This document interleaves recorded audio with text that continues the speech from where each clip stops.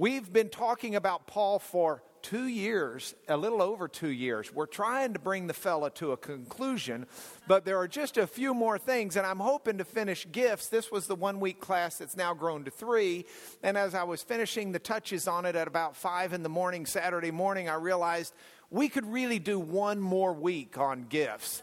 I'm not sure anybody'd still be here, but part of me thinks you'd all be here because there are still some questions that you might like answered as we go through it. We've got some friends here that I haven't seen in a long, long time from Lubbock. Not close friends, but one of the people I was meeting reminded me, hey, I remember when you taught an adult Sunday school class when you were like 14 or 16 at the church where I grew up. And I'm hoping that I've learned some things since then, and this is a little better. So don't get up and flee. But I'm grateful to see you again and to have you here. We have been talking about gifts, and so I need to ask you, and if you've already read your sheet, you're not allowed to cheat, so you can't answer the quiz. If you haven't read your paper in front of you, you're allowed to answer. Okay, well, I've just ruined the PowerPoint. That is the answer, and it's not supposed to be there. The question was going to be, who remembers the various characters, Veruca Salt, Augustus Gloop, Charlie Bucket, the various characters in Charlie and the Chocolate Factory, or Willy Wonka and the Chocolate Factory, depending upon which movie version you saw. But or maybe you read the book by Roald Dahl, who used to work for Shell, by the way, Steve Taylor, before he became an author. He worked in Africa for the Shell Petroleum Company. Anyway, Roald Dahl, my question was, do you remember any of those characters or have you seen the movie? Okay, I read the book. Okay. You remember that the characters would go into, they won the ticket to the chocolate factory, right? And they just think they're there to tour this exclusive chocolate factory. They go into the chocolate factory and they don't realize that actually Willy Wonka is trying to find his successor. But the successor has to have the right heart, the right attitude. And so the kids go through, and in one room after another, the greedy, selfish, focus on myself kids violate the rules and eat themselves into oblivion, basically, or at least out of the contest. And then ultimately Charlie gets the opportunity, even though he wasn't perfect himself, but Charlie gets the opportunity because it's perceived he at least has the heart to carry on. I thought of that as I was getting ready for this lesson because I was trying to think of some outside example away from church that forces us to address this question: where is our focus? What is it that we focus on? And I say it in church, and immediately many of us lapse into the lessons we've learned of what the answer to the question ought to be, rather than what the answer to the question really is. So let me get more specific for you. Why do you go to church? Not why do you go to church, but why do you go to the church you go to? Why are you here at Champion Forest Baptist? Some of you come here to this class even though you attend other churches. And the question of why we attend church, where we attend church, is the one I really want us to focus on for a minute, because there are lots of answers to it. Let me rattle off some for me. We attend church here because I love you guys. We attend church here, and so does Becky. We love you guys. We attend church here because we love this class. We attend church here because the children's program is what we think's needed by our children. We attend church here because I love David Fleming's sermons. We attend church here because we love the worship service. We attend church here because it's conveniently close to our house, which means we'll show up more than if we were attending church in Galveston. We attend church here because we've been here for 10 years. So it's a nice, comfortable rut. We know what to expect. We attend church here because we're committed to come here. We attend church here because we have family who goes to church here. There are lots of reasons we go to church here. Let me tell you some reasons I've left other churches I used to go to. I've left churches because I did not like the worship and I did not consider it edifying. I've left churches because I did not agree with some of the key teachings and I didn't want my children reared there. I've left churches because I was real mad at a bunch of people there. I told you this is honesty time, okay? I'm not saying any of the reasons I go here are the right reasons, and I'm not saying any of the reasons I left those other places are the right reasons to leave. I'm just being honest. I just want you to be honest. So why do I go to church here? Why have I left other churches? Well, I say that because there are reasons that are good and there are reasons that are not so good. And I think some of it is that question of where is our focus? Is our focus on me? Is going to church all about me? Our focus at church, like life, but let's keep it in church right now. Our focus needs to be on the Lord and what's about the Lord. Worship is important because we're worshiping the Lord. Sermons are important because they're proclaiming the Lord. I'm not saying how you respond is unimportant. How you respond is important, and it's a valid reason to go to one church or another because of how it ministers to you, but only in reference to the fact that God has called you to grow in His body. It's still only about you after it goes through being about God. Because that way you don't lose out, okay, where does God want me giving, not just where does God want me getting. Does it make sense?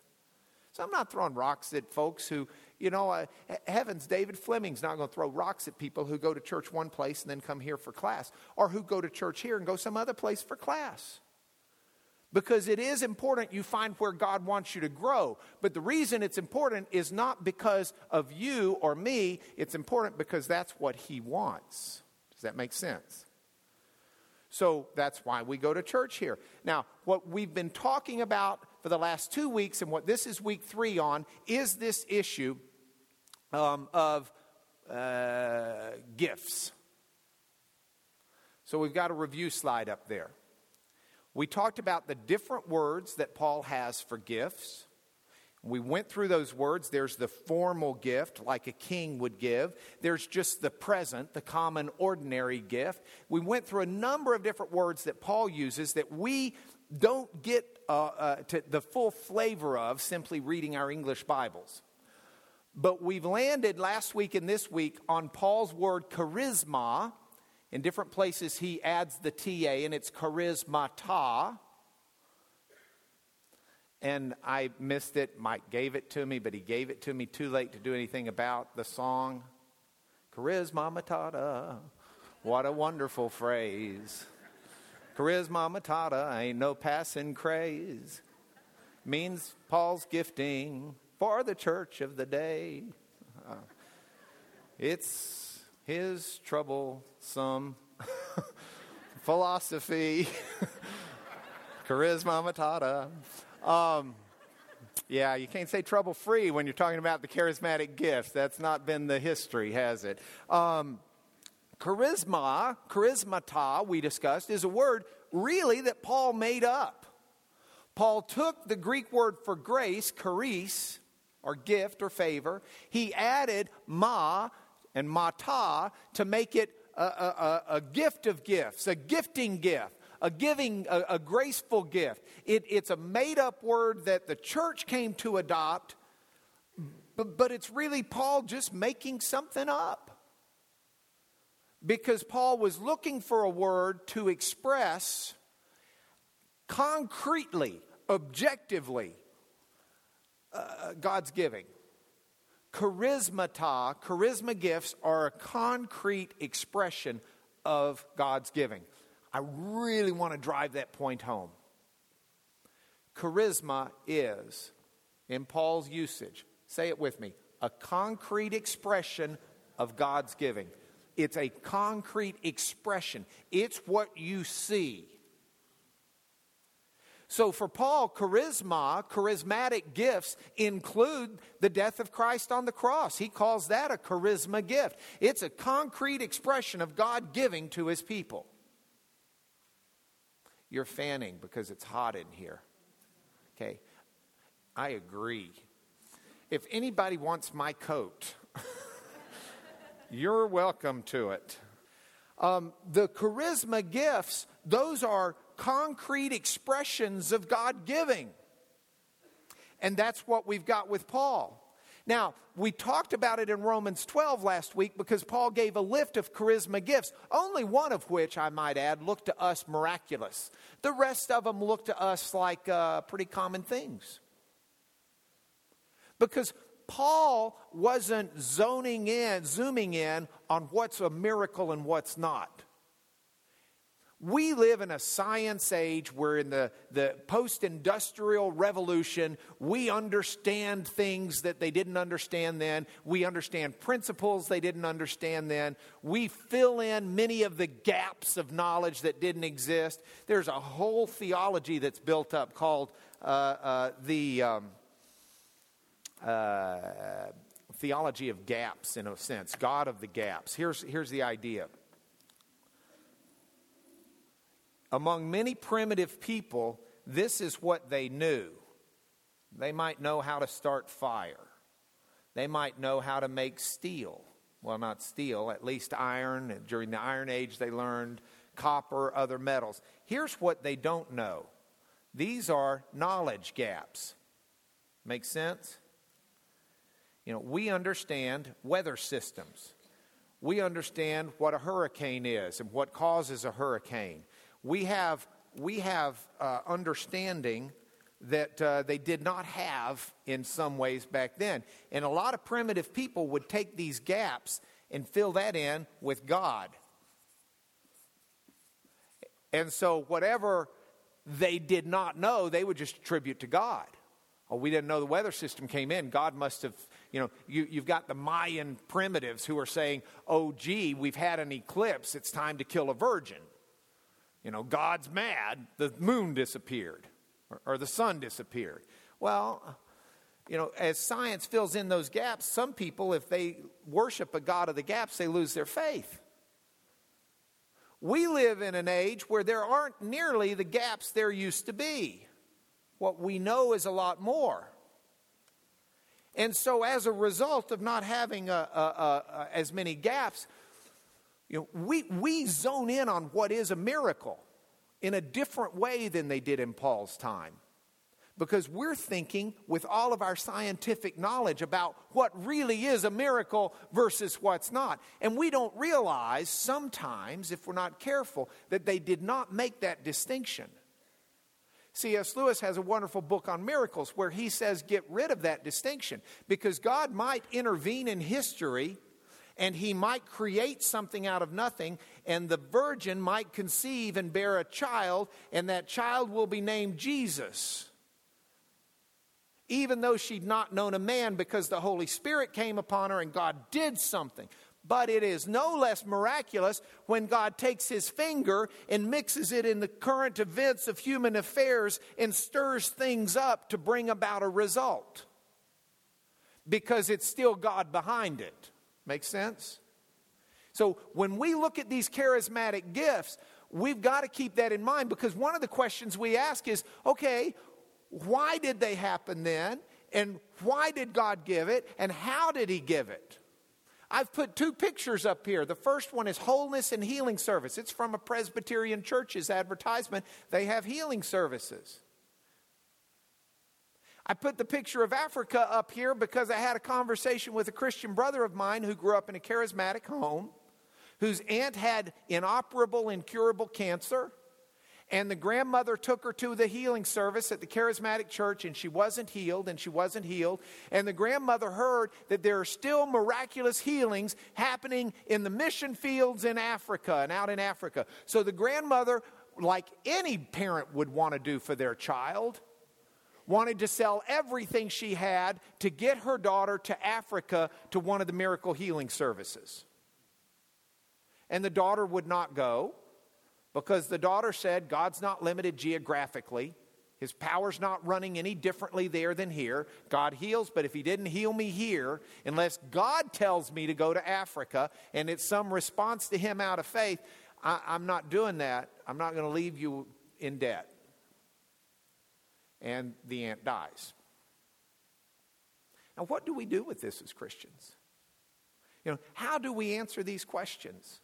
And I want to tell you, as we talk about it this morning, I need a word of caution to you that God is God. And you can take all of the universe, and you can take all of the solar system, and you can take all that is created, and it is but a speck of dust in his hand. And somehow, in the midst of the magnitude of space being a speck of dust in his hand, he knows your name. In the magnitude of space, the little planet Earth, which is a speck of dust in the magnitude of space. And you, who are a little speck of dust on the magnitude of the earth.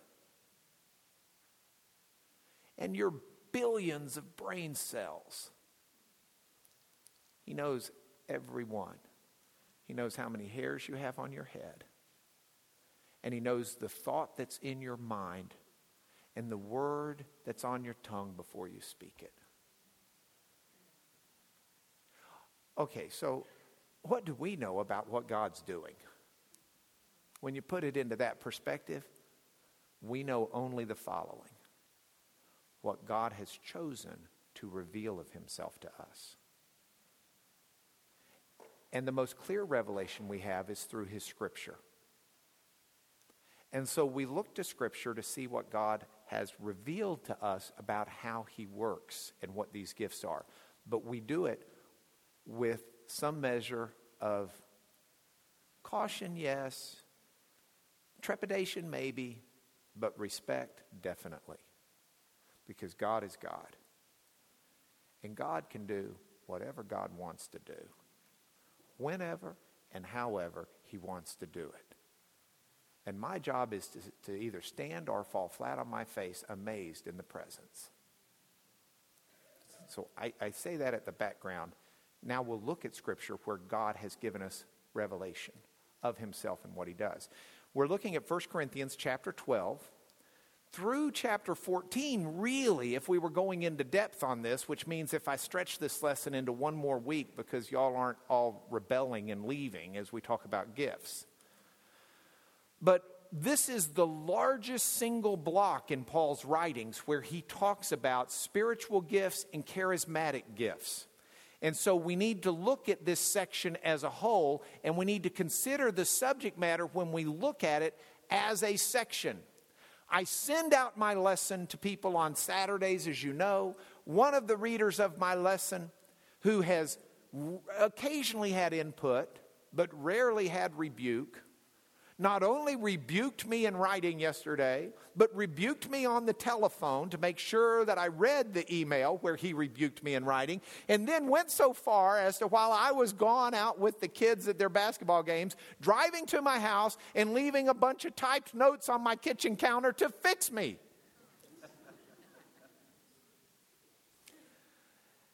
And there are some small disagreements between me and this friend, but not nearly on the magnitude that he thought. So I think maybe I wrote the lesson poorly.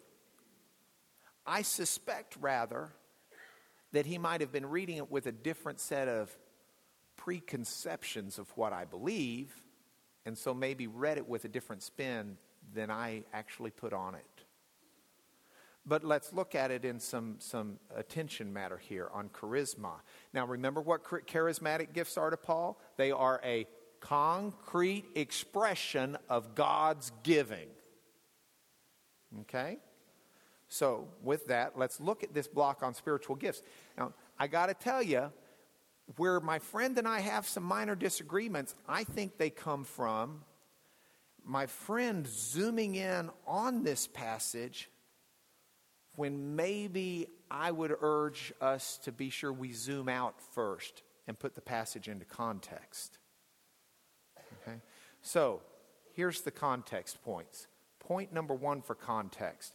We need to remember that Paul's writing to the Corinthians, but he's writing to Corinth after Corinth has already written to him to talk about some problems. You with me? This isn't Paul waking up one day saying, I need to write those Corinthians. They're in a bit of trouble, or hey, I need to da-da-da-da-da. Paul's been written a letter by the Corinthians, and he's responding to that letter. You look at, for example, 1 Corinthians 7:1. He says, now concerning the matters about which you wrote, it is good for a man not to have sexual relations with a woman. Well, if you look at your Bibles, they'll put quotation marks around that because Paul starts it out with this Greek phrase, peride, which is his phrase for now about what you've written. See, it was the Corinthians who wrote to Paul and said, it's good for a man not to have sexual relations with a woman. He's quoting them. Paul's not saying that. Paul doesn't make that statement. Paul says, now, I want to address what you wrote me.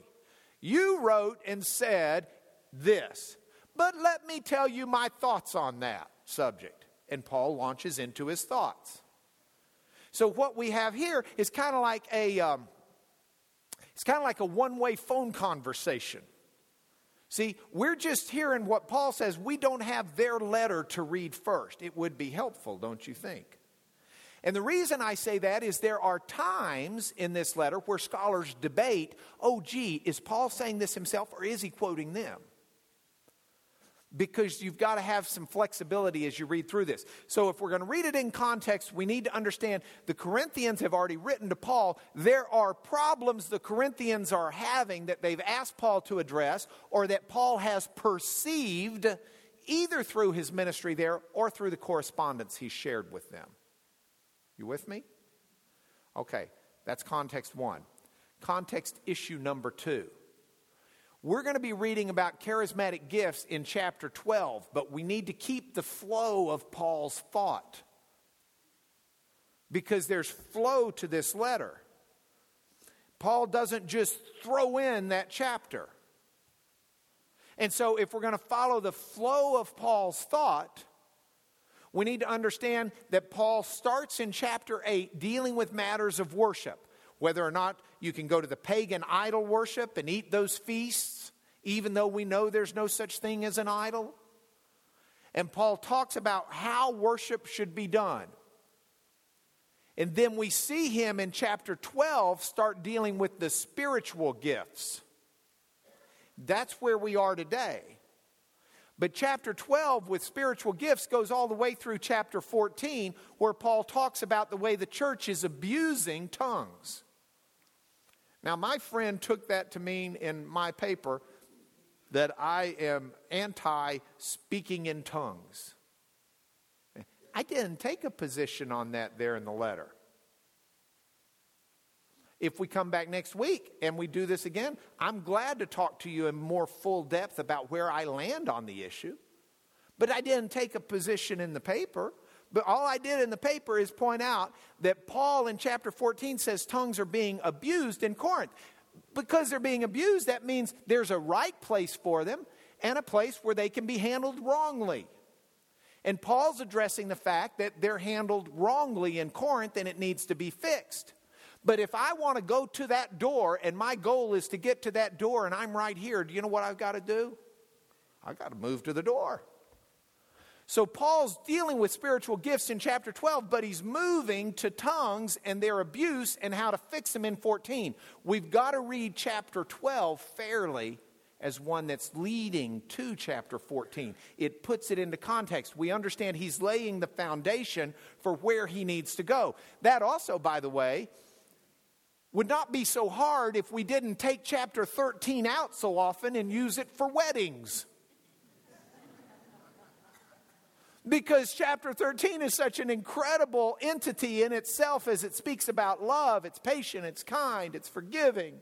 Faith, hope, and love abide, these three, but the greatest is love. Because love is such a wonderful chapter that we pull out sometimes.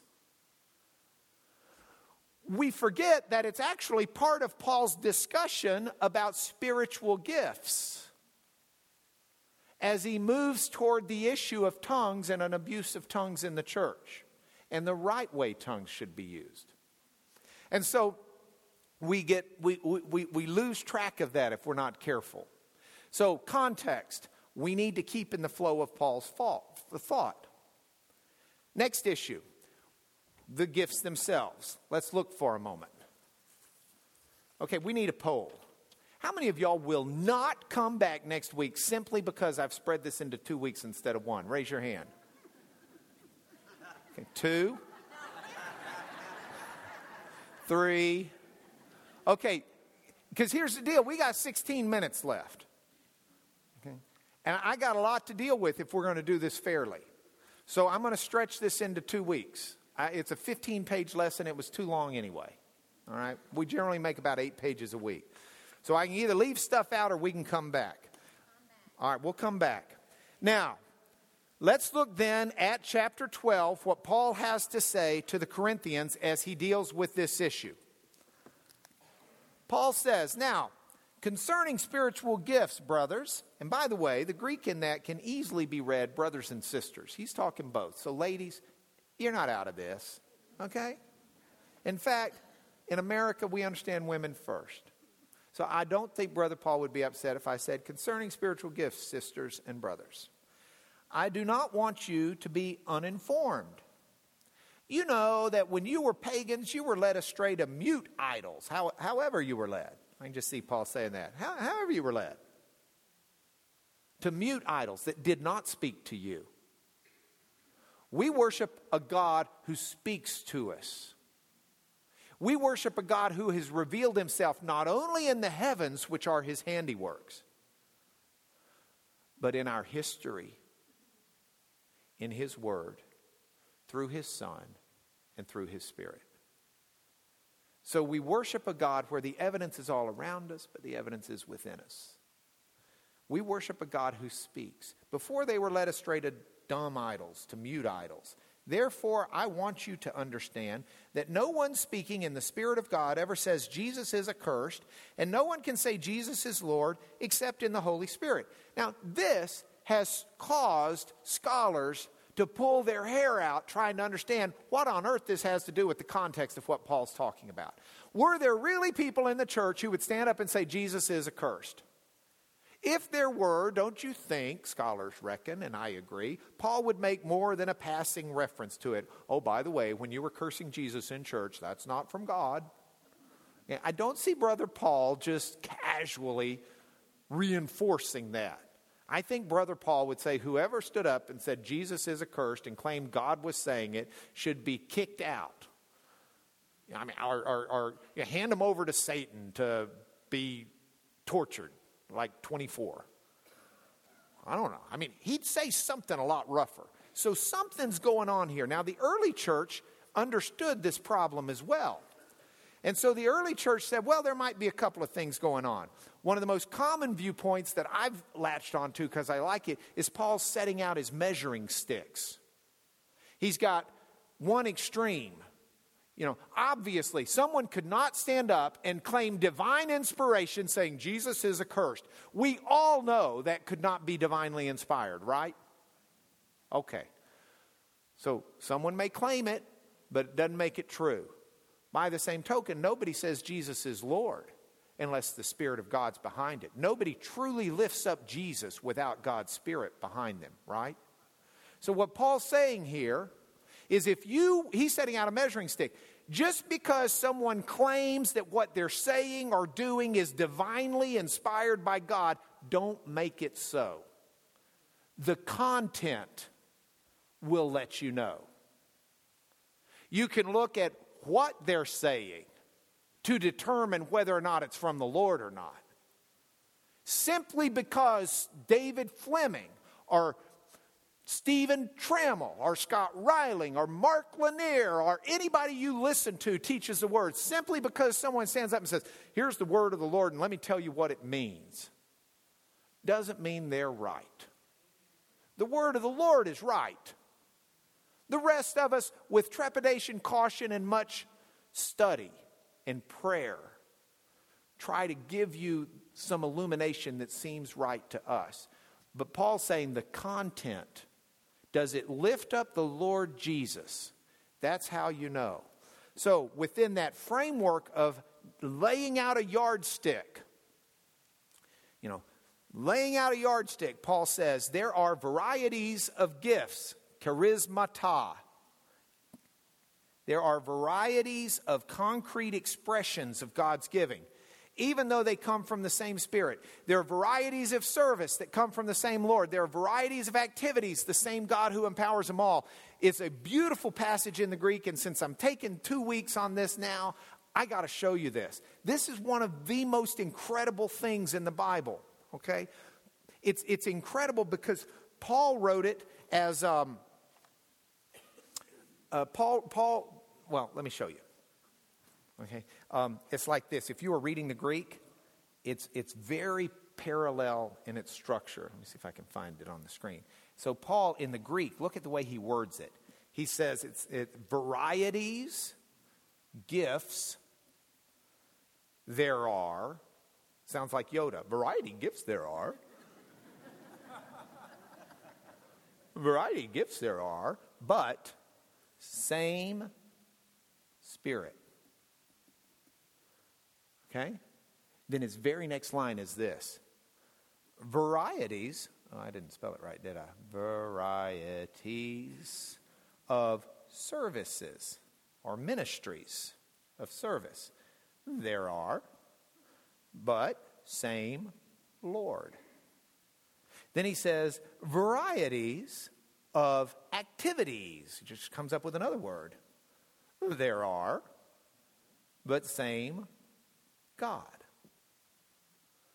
This is, he doesn't use the word Trinity, but as Gordon Fee says, this is the stuff that the church understanding of the Trinity comes from. I mean, there's no question that for Paul, the Lord is Jesus. He speaks often of the Lord Jesus Christ and God the Father. That's Paul's word for the Father. That's Paul's word for Jesus Christ. And of course, the Spirit is Paul's word for the Spirit. So Paul is saying that there's a variety of gifts that all come from the same one God, Father, Son, and Spirit. There are varieties of gifts, but they all come from the same God. And Paul's point is, within our church, there's going to be a variety of gifts, even though they all come from the one God who himself has diversity. We are a united church, even though we have diverse gifts. My gifts should not operate in exclusion of Sandy's. We should work together. Same with Stan. We should work together. That's the beauty of God's plan. God's got diversity in himself, yet he is one. In the same way, we have diverse gifts, yet they work for the common good. This is what Paul's setting out. You with me? This is why we've got to keep the flow of this. So within the flow of this, Paul says, now there are a variety of gifts,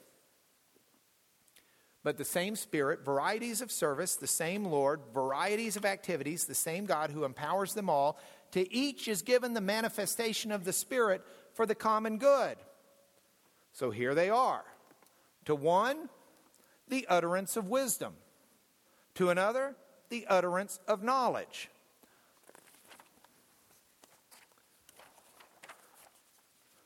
To another, to the same Spirit. To another, faith. To another, gifts of healing. To another, workings of miracles. To another, prophecy. Another, ability to distinguish between spirits. Another, various kinds of tongues, interpretation of tongues. See, we've got all these gifts. What do we do with these? Are these the only gifts? No, Paul's not making an exclusive list. As I added a slide quickly, Paul's not, these aren't the only gifts. Bill Young told me this morning he has a spiritual gift. You all know Bill Young? He sits right over here. Raise your hand, Bill. Okay. Bill Young says he has a spiritual gift. He calls it the gift of parking. He says God gives him parking places right near the front every time. He said last week they cut church here. They did not come to this class. And he said he knew I was speaking on charismatic gifts. They didn't come to this class. He said all week long he couldn't find a parking place. This morning he said to his wife, Ann, we're going to class. I'm feeling horrible. It's very clear to me I need to be there. He said he pulled up right at the front doors, the parking space open. I don't know if that's really a concrete expression of God's giving, but I'm not going to put it past the Lord. Okay? I'll also tell you, scholars spend a lot of time trying to figure out why Paul put these gifts in the order Paul put them.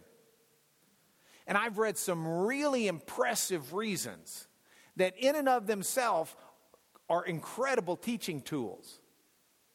But I'll also tell you that Mark Lanier, the lawyer cynic, views some of those as where we've taken our beliefs in theology and tried to get Scripture to mold around them instead of reading Scripture for its context. And this is one area where my friend was upset with me, because I didn't say these are in this for this reason. They're in this order for this reason. Well, I'm going to give you a couple of samples. We've got 5 minutes left, so we'll just dip our toes in the water here. We'll come back next week and go to more detail. But let me give you an example of one. The utterance of wisdom. What is the utterance of wisdom? Well, scholars debate, churches debate, wisdom must mean this, wisdom must mean that, blah, blah, blah, blah, blah. I want to tell you, wisdom is a buzzword with the Corinthians. Remember, I told you we keep it in context. They'd written to Paul. There were some of them that were claiming to be incredibly wise and super spiritual as a result. They had puffed out their wisdom chest. They had expanded their wisdom head. And so if we go back and look, I think Paul chose this word first, not because it's the most important, which is one of the main reasons, but because it's one that really resounded with these Corinthians. Look at chapter 1 of 1 Corinthians, where Paul starts out. Look at this word wisdom and how he's used it. He says, hey, church, you're all divided up. Some of you Paul, some of you Peter, some of you Apollos, some of you Christ. He says, I'm glad I only baptized one or two of you, because this is ridiculous. You think you're baptized, whoever baptized you is who you're the follower of? That's just ridiculous. He says, Christ did not send me to baptize, but to preach the gospel. And look at this. And not with words of eloquent wisdom. Oh, we speak with wisdom. Lest the cross of Christ be emptied of its power. Because the word of the cross is folly to those who are perishing. To us who are saved, it's the power of God. For it's written, what's it written, Paul? It's written, I will destroy the wisdom of the wise. So Paul says, who claims to be wise? Hasn't God made foolish the wisdom of the world? In the wisdom of God, the world did not know God through the world's wisdom. See, for Jews demand signs, Greeks seek wisdom. See, to those who are called Jews and Greeks, Christ is the power of God. Christ is the wisdom of God. The foolishness of God is wiser than men. He goes on to say, look down here, because of him, you're in Christ Jesus, who became to us wisdom from God. He says, when I came to you, I didn't come proclaiming to you the testimony of God with lofty wisdom. My speech and my message were not implausible words of wisdom. Wisdom, but in demonstration of the Spirit and of power, that your faith might not rest in the wisdom of men, but in the power of God. Yet among the mature we do impart wisdom, but it's not a wisdom of this age. We impart a secret and hidden wisdom of God, which is Jesus Christ crucified. See, we impart this, look at this, in words not taught by human wisdom, but taught by the Spirit, interpreting spiritual truths to those who are spiritual. That's wisdom. The wisdom of God is Jesus Christ. And it's taught interpreting spiritual truths by the Spirit to those who are spiritual. That's what wisdom is. And some have a gift of uttering wisdom, of proclaiming Jesus Christ and interpreting spiritual truths to those who are spiritual. And when they do that, it's a charismata. It is a charismatic gift because they're proclaiming the Lord Jesus. And nobody can do that except by the Spirit of God. That is a concrete expression of God's giving. Don't be thinking this must be talking about someone who goes into a shaken frenzy and all of a sudden starts spewing forth words that have such incredible sounds of wisdom. Paul's just being blunt here. When God, through His Holy Spirit, explains spiritual truths about Jesus Christ, the wisdom of God, you are speaking words of God's wisdom. And that is a concrete expression of God's giving, that we would concretely be able to hear someone proclaim the wisdom of God in the Lord Jesus Christ. And don't tell me it's got to be a miracle because he used the word charismata. Oh, it's a miracle, but not in the sense of the virgin birth or something uncontrollable. It's a miracle because God's Spirit has reached down and stirred in the hearts and minds of men and women. An understanding which they're able to teach and share by God's Spirit, who cleans out the hearing of the listeners.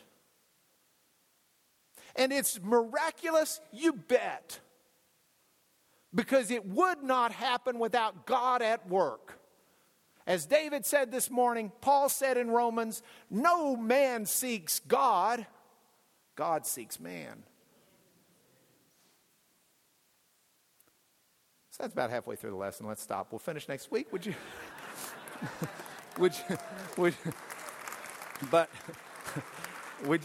Would you join me in prayer before we conclude here? Lord, we laugh before you because you've put laughter in our hearts. We smile before you. You've put joy in our lives. Lord, it's not that life's without struggle. Oh, it is. But for your Spirit, we could not endure those struggles. But for your guiding hand and faith and confidence that you care about us, Lord, we would be miserable. But we find joy in you, even in the midst of life and its difficulties. And I celebrate who you are and what you did for us through Jesus with my friends here today. We are honored to be your children. We are honored that you give us concrete expressions of your giving, where we can see and hear and sense and touch a bit of who you are and what you've done for us. We fall before you as your children, saying, Lord God, you are our Father. Through Jesus Christ, amen.